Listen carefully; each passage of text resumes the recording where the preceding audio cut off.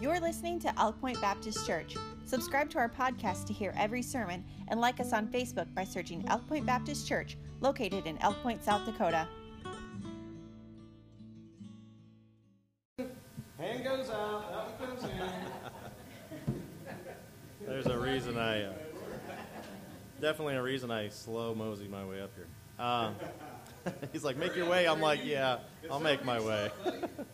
Well, first I wanted to start off by saying what a blessing it was when he said that the children could go to their classes and half our congregation just went. Yeah, there you go. Half our congregation is children. That's a blessing. So we should be praising God for that. That is our church now. I mean, yes, it's our future, but it's our church now, and it's a blessing constantly. So don't feel bad about bringing kids. We love it. Today's lesson is all about real relationships. Now, on the title, if you were to look at it, you would look at me and be like, well, you're not really the authority on that one. I would agree. However, this is church relationships, and I have a lot of experience in that because of my relationships here in this church, and I'm very thankful for this family and the relationships I've developed here, and I'm confident that on the Word of God, the true authority, we can, as a church, understand what it means to have a real church relationship. Amen. So turning your Bibles to Ephesians chapter 4, verses 14 through 16 is our text verse. Later we'll be going to Matthew chapter 18, but you can wait until we get there. Authentic church life requires authentic relationships. If you're to have a real, thriving, God-driven church, you need real relationships. It cannot be surface level. It cannot be a fake church. It cannot be somebody, smiling to you in front of you and talking all nicey nice and then turning around and talking to somebody else and bashing you the whole time. I've been there. It's not a church that thrives. An authentic church life requires authentic relationships. Because the local church is made up of people, that includes you and me, we must learn how to function properly in our relationships with one another. You could refer to church relationships as body life or interconnectedness, but whatever term you use, relationships with real people can be difficult. I think we can all understand that. How do we maintain love, unity, and fellowship in the church body through our relationships with one another? How do we do that? But as you might expect, a topic of this size is addressed often in Scripture. It's all throughout the Bible. In fact, the entire Bible is written as a love letter to us. It's God's demonstration of how we love and how much He loved us. And in the main sermon today, the main message, we're going to see what He did for us. In this lesson, we're going to look at several of these passages. So starting with Ephesians chapter 4, verse 14, we'll read these three verses. It says that we henceforth be no more children tossed to and fro and carried about with every wind of doctrine by the sleight of men and cunning craftiness whereby they lie in wait to deceive, but speaking the truth in love, I'll say that again, but speaking the truth in love may grow up in Him in all things, which is the head, even Christ, from whom the whole body fitly jointed together and compacted by that which every joint supplieth, according to the effectual working in the measure of every part, maketh increase the body unto the edifying of itself in love. You're probably sitting there thinking, what? That's a lot to think about in three verses there, but we're going to break that down. Ephesians 4 gives us three core truths about a spiritual body of believers. Three characteristics that we can see in the relationships of growing Christians. Number one, there is a developing maturity in verse 14.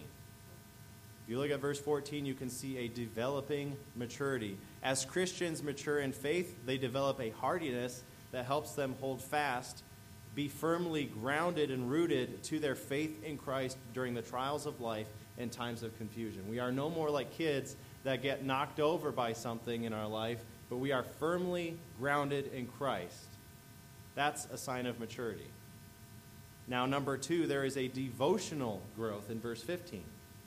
As we grow in our love for God, we also grow in our love for one another. It is hard to contain our love when we are drawn close to God's love. When we feel the presence of God's love in our life, it overflows. We start to love people. And then we will be committed to lovingly speaking truth to another as we mature in Christ. We no longer seek to harm people, but to build them up, to encourage them, to pray for them, to be there for them. It is an effect of being a Christian and walking close with God. Number 3, there is demonstrated love in verse 16. A spiritual body of believers will work to edify and build one another up. We will grow together and build each other up and lift each other up and encourage each other. The local assembly, our church, is a gift from God. We didn't just happen to come together. I am very confident that each and every single person that is either here today for the first time or has been here since the beginning of this church has been brought here by God to be a part of this family. And it has had a huge impact in my life, in my family, but I guarantee in each and every one of our lives there has been an impact. There's a reason we come together. There's a reason we don't forsake the assembling of one another. It is a privilege to have these kind of relationships in our lives and to invest into the lives of other Christians in spiritual relationships. It is a gift to have that opportunity. But as vital as spiritual relationships are in the church, they are not always easy. For one thing, not every church member is always walking in the Spirit. Don't think about somebody who you can think of right now. But we have experienced that. Sometimes fellow church members act as if they didn't even know the Lord at all. So what do you do when another believer offends you? What about when a Christian falls out of fellowship with the Lord? The church is made of real people. We need to start there. We are real people. Right. We are going to fall. We are not perfect. When the realities of fleshly tendencies set in, how do we respond to that? How do we relate to one another in a way that helps us pull back to walking in the Spirit? One thing about authentic Christian relationships is clear from God's Word. God desires that we grow in our relationship with Him and with our fellow believers. There should be a slide for that. He desires that we grow in our relationship with Him and with our fellow believers. In this lesson, we will look at 3 types of believers that are a part of every church, and we will study 3 passages from God's Word that teach us how to relate to these Christians. God's Word is a guidebook for us, and we're going to look at that. The first point for today, number 1 of 3, is willful offenders. They make a choice to offend. If you have been saved for more than 30 days, or sometimes within a week, you have probably already experienced an offense from somebody you didn't expect it from. Even godly, spiritual Christians can occasionally offend each other. Jesus dealt with this very issue in Matthew chapter 18, and you can turn there now. Chapter 18. One might wonder why Jesus even needed to address this issue with his disciples. After all, they had a perfect leader. They were the first ones called. They were supposed to become the model church. Yet Jesus had to pause and tell them how to get along with one another. Because they're people. He had to stop and tell his disciples. Even more so, we need to learn from that. So looking back to the beginning of Matthew 18, we can see the heart of this issue and why the discussion needed to be raised in the first place. In verse 1, at the same time came the disciples unto Jesus, saying, "Who is the greatest in the kingdom of heaven?" That was their heart. They want to know who's going to be the greatest. The disciples were so focused on lifting themselves up and advancing their personal aspirations that they were sure to run each other over in the process. They were competing with each other. Sometimes a little competition is not bad. But our competition with one another should be to grow each other, not to tear each other down. And we can learn that from these 12. At the heart of personal offenses, there is usually pride involved. When pride gets in the way, we are bound to offend each other. So Jesus, what did he do? He set a child in the midst of his disciples and gave them an object lesson of humility in verses 2 through 5. He concluded with this lesson a strong warning against offending so much as a little child. In verse 6, but whoso shall offend one of these little ones which believe in me, it were better for him that a millstone were hanged about his neck and that he were drowned in the depth of the sea. And then Jesus told his disciples that although it is inevitable that offenses will come, it is far better to be the one who has been offended against than to be the one offending. Look at verse 7. Woe unto the world because of offenses, for it must needs be that offenses come, but woe to that man by whom the offense cometh. Continuing in this context, Jesus instructed his disciples how to respond when offenses come. So this is where it gets good. Matthew 18:15 through 17. Moreover, if thy brother shall trespass against thee, go and tell him his fault between thee and him alone. If he shall hear thee, thou hast gained thy brother. But if he will not hear thee, then take with thee one or two more, that in the mouth of 2 or 3 witnesses every word may be established. And if he shall neglect to hear them, tell it unto the church. But if he neglect to hear the church, let him be unto thee as an heathen man and a publican. So what do you do when a church member has done something offensive towards you? It's easy to look at these options and say, this is what I'm going to do, but what are you actually going to do? You have to consciously think about that. You have to decide that. In the police or in the military, you go through scenarios to help you understand what you're actually going to do in that situation when it comes. Instead of just reading about it, you practice it. You think about it. You visualize it. You go through it so that way it is a muscle memory reaction. We need to go to that person first. So, letter A, acknowledge the offense. Almost inevitably, when someone learns that they are supposed to go to the person who has offended them, they have a good reason not to. I can't do that because he's in the church, or he's been into the church so much longer than me. I can't possibly talk to them about this. Or I know that she won't receive it well, or I just think I can't express myself. I'll probably say something I shouldn't. But Jesus' command is very clear. If there's something that has offended you, someone that's offended you, and you are not able to simply lay it at the cross and move on, which is probably a good place to start, then you need to deal with it. Christ instructs us to acknowledge our offenses, not to hide them or carry them as a continual chip on our shoulder, a.k.a. bitterness. Too many people carry offenses with them that eventually drive them away from fellowship with the rest of the body of Christ. They get so bad that they'd rather not come to church than to address this with somebody that honestly probably would understand. Eventually, the unaddressed offense that has been building in their heart explodes and becomes a major retaliation or relational rift. It splits them.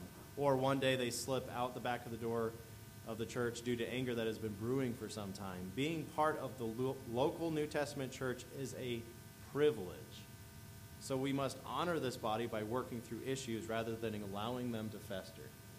We cannot let it fester because that's exactly what Satan wants it to be. He wants to split the church.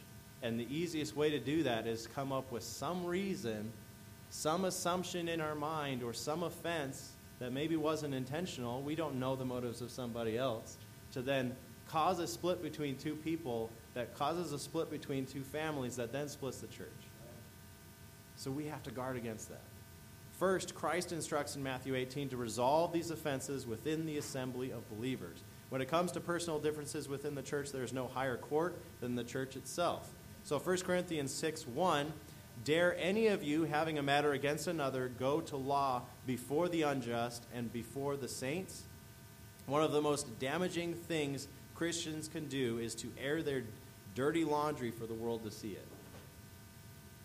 How hurtful to the cause of Christ for one Christian to state his negative feelings toward another Christian to the unsaved. Why would somebody want to be saved if we are telling them how bad Christians are? How much we fight with each other. Nobody's going to want to come to the church if they already know it's like home. This is one of the reasons that Jesus instructed us to resolve the conflict within the context of the local church. But who in the church do you go to right the offense, to correct it? Who do you go to first? Before I give you the answer, what do you think? Yep. Matthew 18:15. Moreover, if thy brother shall trespass against thee, go and tell him his fault between thee and him alone. In an immaturity, tongue tie there, that will exasperate any type of offense is when a Christian begins spreading a relational difficulty through gossip. They'd rather tell the entire church before you. When a problem can be resolved between you and another person, resolve it just between the two of you. Figure it out between the two of you. Clarify. Ask questions. Say, did you really mean to say that? Or what did you, did you mean to do this? Or what did you mean by that?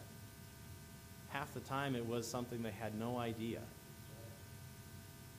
Counselor J. Adams commented, Jesus won't allow the unreconciled condition to continue among believers. In Matthew 5, if another considers you to have wronged him, Jesus says that you must go to him. Matthew 18, he says that if the other person has done something wrong to you, you must go to him. There is never a time when you can sit and wait for your brother to come to you. Jesus just doesn't allow for that. He gives no opportunity for that. It is always your obligation to go. So don't sit there and think, well, they need to come to me first. It's not going to happen. Satan will do everything in his power to keep it from happening. So we need to take the first step. We need to be the one to go. Perhaps someone has mistreated your child or cut you off in the parking lot. You just get to church, you're all happy, and all of a sudden somebody cut you off. Right here at church. Man, that would get my blood boiling, but I'd have to let it go or say, did you see me? Like maybe I did something wrong in that situation. It's better to assume I did something wrong than assume they did. Some offenses we can just let go without holding it in our hearts, but if someone has done something truly offensive, God's plan is that you do not hide the problem, you do not allow bitterness to build in your heart, and you do not spread the problem throughout the church, but you go directly to that person. Having a spirit of love and meekness and having an end goal of restored fellowship is vital to this process. That is why Jesus said, if he hear thee, thou hast gained thy brother. You will, having addressed this with somebody, shown respect to that person. When you didn't announce it to the church, but you went to them individually and you got it figured out, that grows a friendship, a relationship.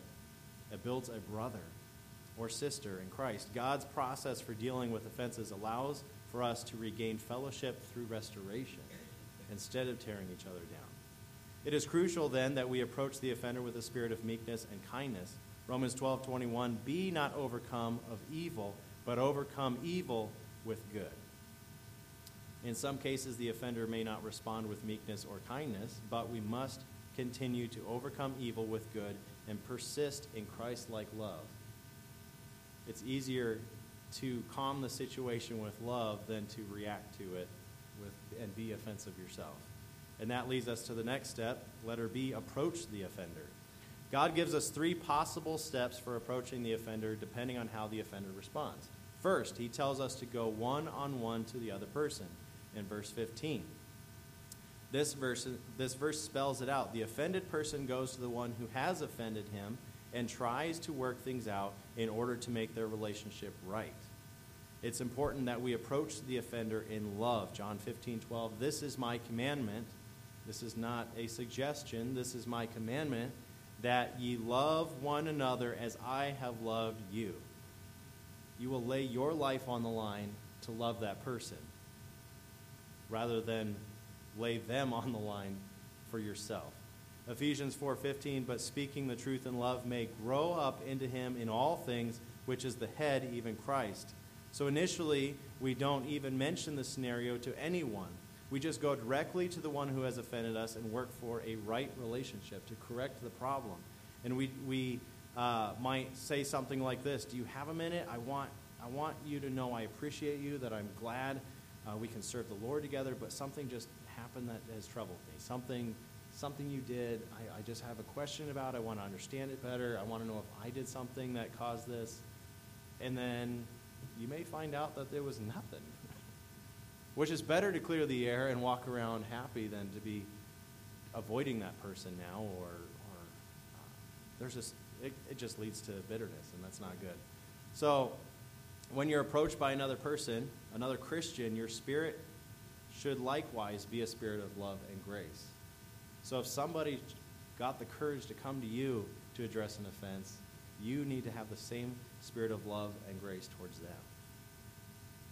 That's a sign of respect for you.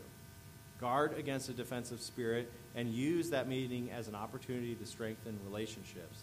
Someone once wrote these 7 A's of confession, and keep these in mind when someone approaches you about an offense they felt from you. The first one is address everyone involved and only them. Only talk to the people who are part of the problem or part of the solution. Number 2, avoid if, but, and maybe words. Those words are just blaming the other party and finding fault with them for your own failure. If I offended you, or maybe I was wrong, or if you hadn't said that, or I'm sorry, but you. How many times have we heard all these? I'm sure I've said it many times too. I won't say I'm sure because that's another one of those words. I have said that before. That's me actually admitting it. Number 3, admit specifically what you did when possible. Don't say I might have done it. No, I did this. If you have the opportunity to admit it, admit it. Number 4, apologize. Express your sorrow for your sin. Number 5, ask for forgiveness. Most people leave this part out. The other party might be 99% wrong, but it isn't about them right now. It's about you. So admit and ask for forgiveness. Number 6, accept the consequences. Make restitution if you can. Don't demand others pretend nothing happened. And number 7, alter your behavior. If you don't alter it, then you're just repeating the offense. So you have to alter the behavior. You won't be perfect, granted, but you'll get better. So repent before God. Come to God on a constant basis. Pray consistently. Come to the altar and say, Lord, I'm still struggling with this. Obviously, I don't want to offend this person. Obviously, I don't want to hurt this person anymore. Help me to be better. Help me to get past this. Help me to love them the way you love them. He commanded us to love one another as he loved us, so why would praying that not come through? Why wouldn't he grant that prayer? He will. Wouldn't following Jesus' plan of solving issues one-on-one take care of most relational tensions within the church? If he said to do it, then I'm pretty sure that it's a good plan. Anytime he has a plan, that's usually the one that works. We need to learn to deal with offenses as quickly as possible and to keep them as small as possible. Most offenses can be dealt with by a quick and simple meeting of 2 spiritual Christians, one acknowledging the offense and the other asking for forgiveness. But some offenses are not quite so simple. Where there is genuine issue of sin involved, not simply a personal grievance, and a one-on-one loving confrontation has not brought repentance, then you need to move to the next step, which is listed in these verses. If the offender refuses to admit his wrongdoing or settle the matter, the offended one then goes with witnesses. Matthew 18:16, but if he will not hear thee, then take with thee 1 or 2 more, that in the mouth of 2 or 3 witnesses every word may be established. So in some cases, if sin or of sinful behavior or compromise, which you have already personally addressed with a right spirit, you may need to move to this step. Perhaps you need to talk to the pastor or a godly leader in the church to ask for help with the situation, because it might be outside of your scope of experience or understanding, or you don't want it to get too heated. You want to address this in as loving a way as possible. Then go to somebody in the church, a godly leader, a pastor, somebody who has experience in this, and ask for counsel. And bring them along maybe. 2 Corinthians 13:1, this is the 3rd time I am coming to you. In the mouth of 2 or 3 witnesses shall every word be established. If this fails, the final recourse is to take the matter to the church. Matthew 18:17, and if he shall neglect to hear them, tell it unto the church. But if he neglect to hear the church, let him be unto thee as an heathen man and a publican. In most instances, offenses can be solved early on that first step just by a personal one-on-one conversation. And where that fails, the situation escalates. The person has often already fallen away from the church by that time. And by the time it gets there, you're going to be on to that 3rd step. So Paul told the Corinthian church that how to deal with a brother who was walking and living in open sin, refusing to repent, and expecting everyone in the church to condone his behavior. Look at 1 Corinthians 5:11 through 13. It'll be on the screen, but you can turn there if you want to as well. It says, "But now I have written unto you not to keep company, if any man that is called a brother be a fornicator, or covetous, or an idolater, or a railer, or a drunkard, or an extortioner, with such an one know not to eat. For what have I to judge them also that are without?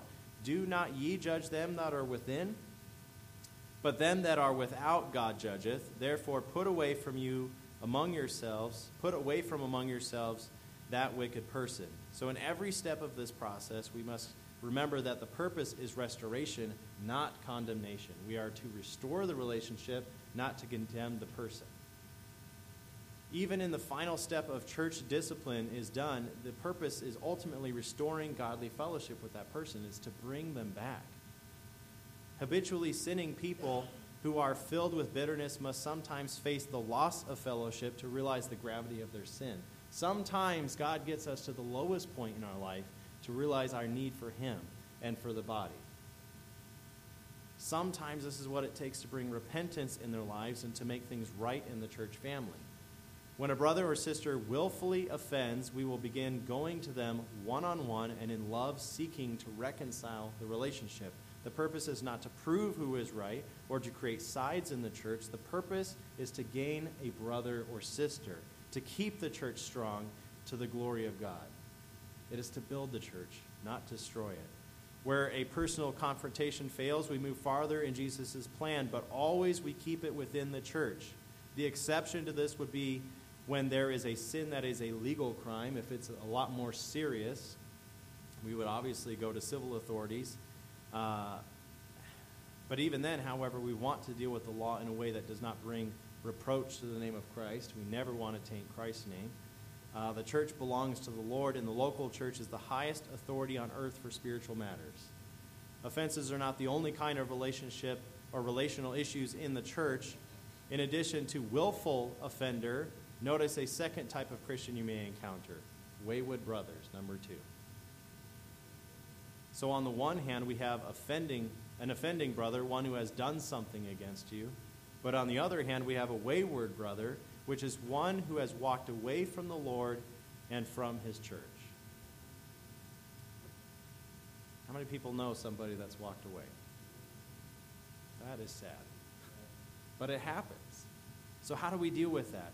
What does a Christian do when a fellow Christian falls into sin? How do we restore this person to a right relationship with the church?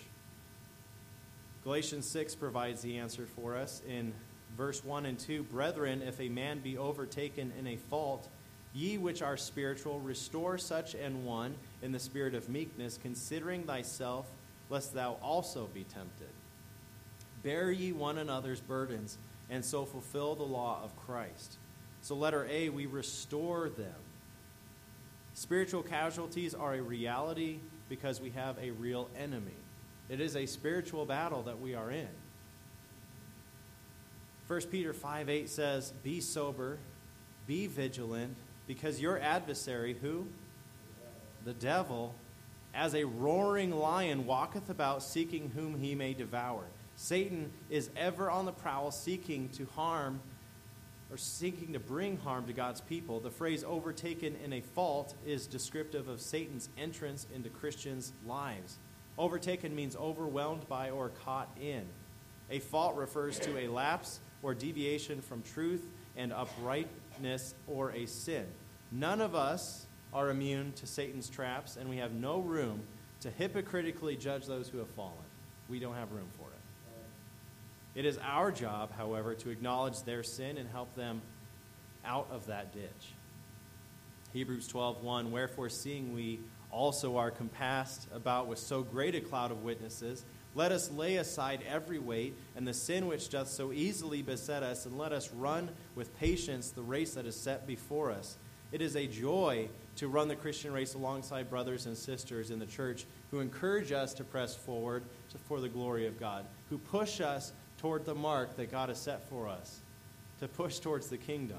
Yet sometimes a fellow runner will fall because of the weight or besetting sins in their own life. So how do we respond to that? We certainly shouldn't judge them for that. Some Christians will go on running, tossing back over their shoulder, "I knew that would happen." But a mature Christian will reach down and say, come on, let me help you up. Come back to the fellowship of God and his people. Instead of just being like, well, I knew they'd fall eventually. No, pick them up, help them on their feet, and continue running forward. Help them get rid of the problem and not enable it or laugh at it or cause an offense against them, but say, let's get up, let's do this, and encourage them, pray for them, and be alongside them running the race. We are all running together in this body. The foot doesn't run this way and the arms run that way. It doesn't make any sense. You got to run as one unit together. So we need to build each other up and pull together. Letter B, we reinforce them. After someone has repented and is restored to fellowship in the church, they need special reinforcement. That is why Galatians 6:2 instructs us, bear ye one another's burdens. When they are broken, they can't hold on to that by themselves. Sin brings burdensome consequences into a person's life. Even after a person repents of his sin and is restored to fellowship, he is likely to be carrying residual consequences of that sin. Scripture points out that while some suffering may cause a result of persecution for the name of Christ, some suffering is the result of our own sin. 1 Peter 4:14 through 15, if ye be reproached for the name of Christ, happy are ye, for the Spirit of the glory of God resteth upon you. On their part he is evil spoken of, but on your part he is glorified. Verse 15, but let none of you suffer as a murderer, or as a thief, or as an evildoer, or as a busybody in other men's matters. If a Christian reverts to an old lifestyle of drugs, his health may be forever altered. If a Christian spends a season in immoral living, he will have consequences in his marriage and perhaps in his health for years to come. So the consequences of a wayward season of life can be heavy and can be discouraging for them. We may not be able to stop all of the suffering for people, but we can do our best to encourage and reinforce them. We can help them bear the burden by praying for them, reminding them that God's love and care, of his love and care, and encouraging them to continually humble themselves and to receive God's sufficient grace. Romans 15:1, we then that are strong in the church ought to bear the infirmities of the weak and not to please ourselves. We should pick them up if we're strong. If we're in a good place, if we're on the top of that mountain, then we need to look at the people in the valley and help pull that rope, give them some strength to move up the mountain a little bit. Even when people commit an egregious sin, God will forgive them and renew fellowship with them, and they turn him in repentance. Yet these Christians need mature brothers and sisters in Christ to reinforce them, to help them bear the burdens and encourage them to continue on. When fellow Christians are willfully offending, we go to them in love and meekness and seeking reconciliation with our relationship with them. And when a Christian is wayward, we seek to bring them back to the Lord and then encourage them to keep following the Lord. But what about those who are faithful? How do we strengthen our relationships with the majority of those in the church, the willing servants? Number 3, willing servants. We are prone to focus the vast majority of our attention, counsel, and care on those who are wayward or those who are always in the middle of a crisis. But as we have just seen, these Christians do need our help and support. But we must not do it to neglect those who consistently and steadily serve the Lord alongside us in the church. There was many illustrations that were left in the lesson today, but I kept this one. Some faithful Christian servants seem like they have never-ending batteries and just keep going. They don't express need to be recharged by recognition or encouragement. They just keep serving. Yet, these Christians, too, need our encouragement and support.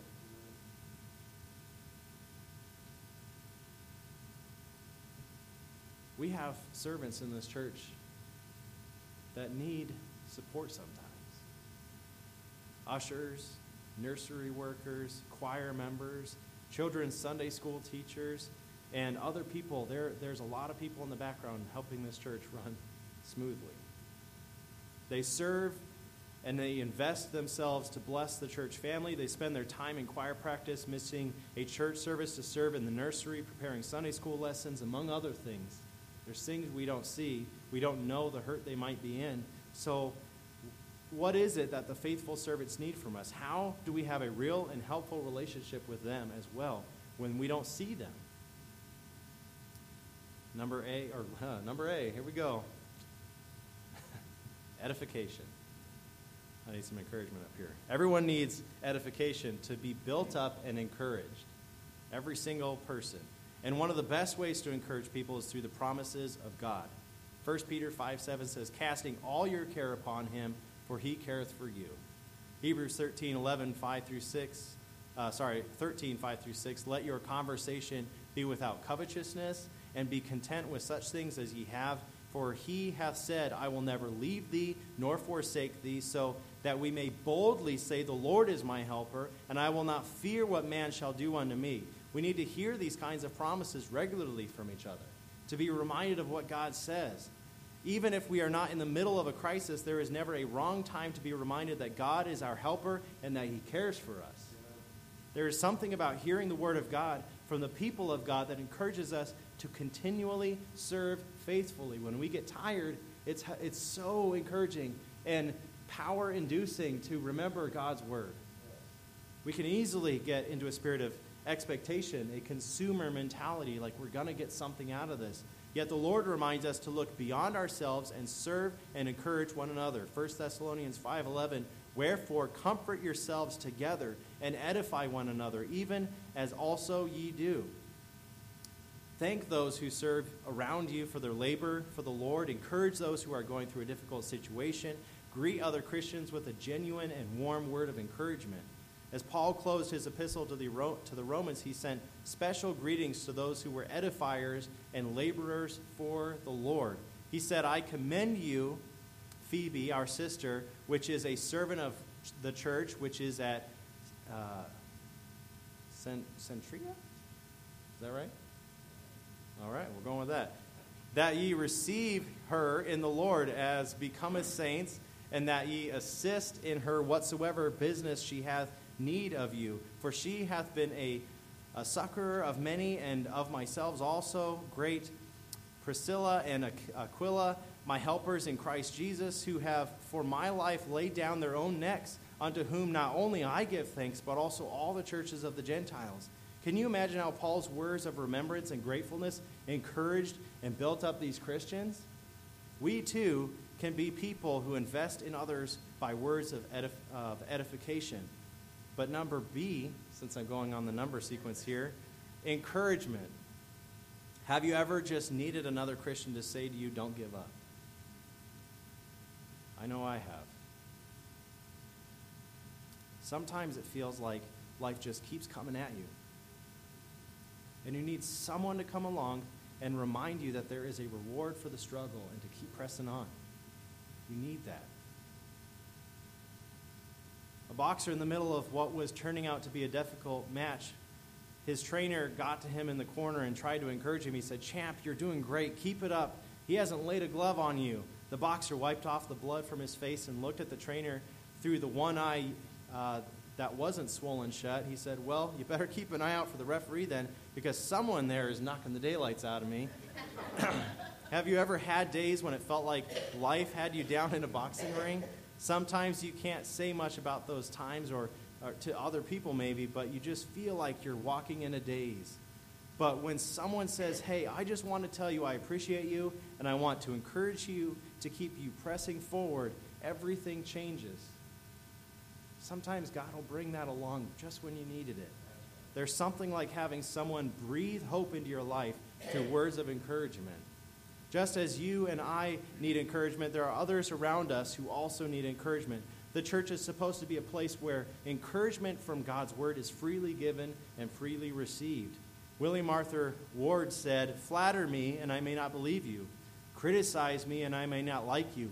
Ignore me and I may not forgive you. Encourage me and I will not forget you. Perhaps even today you can remember words of encouragement someone spoke to you years ago. Paul was frequent in giving words of encouragement. One of these verses we are most familiar with is in Galatians 6:9. He said, let us not be weary in well-doing, for in due season we shall reap if we faint not. There's a great verse to use to encourage others and to remind them not to give up, to stay faithful to the Lord. One of the reasons God has given us a church family is so that we can encourage each other to stay in the race. We have the incredible privilege of encouraging and edifying the faithful servants of God who serve around us. We dare not take their faithfulness for granted, but let them know we appreciate them. There are people who work hard in this church. Don't seek the recognition, but I guarantee would love to hear a word from us. So to close out, and we have time for a few questions or comments, authentic church relationships are possible as we follow God's relationship blueprints. Where there is a willful offender, we should approach them and work toward reconciliation.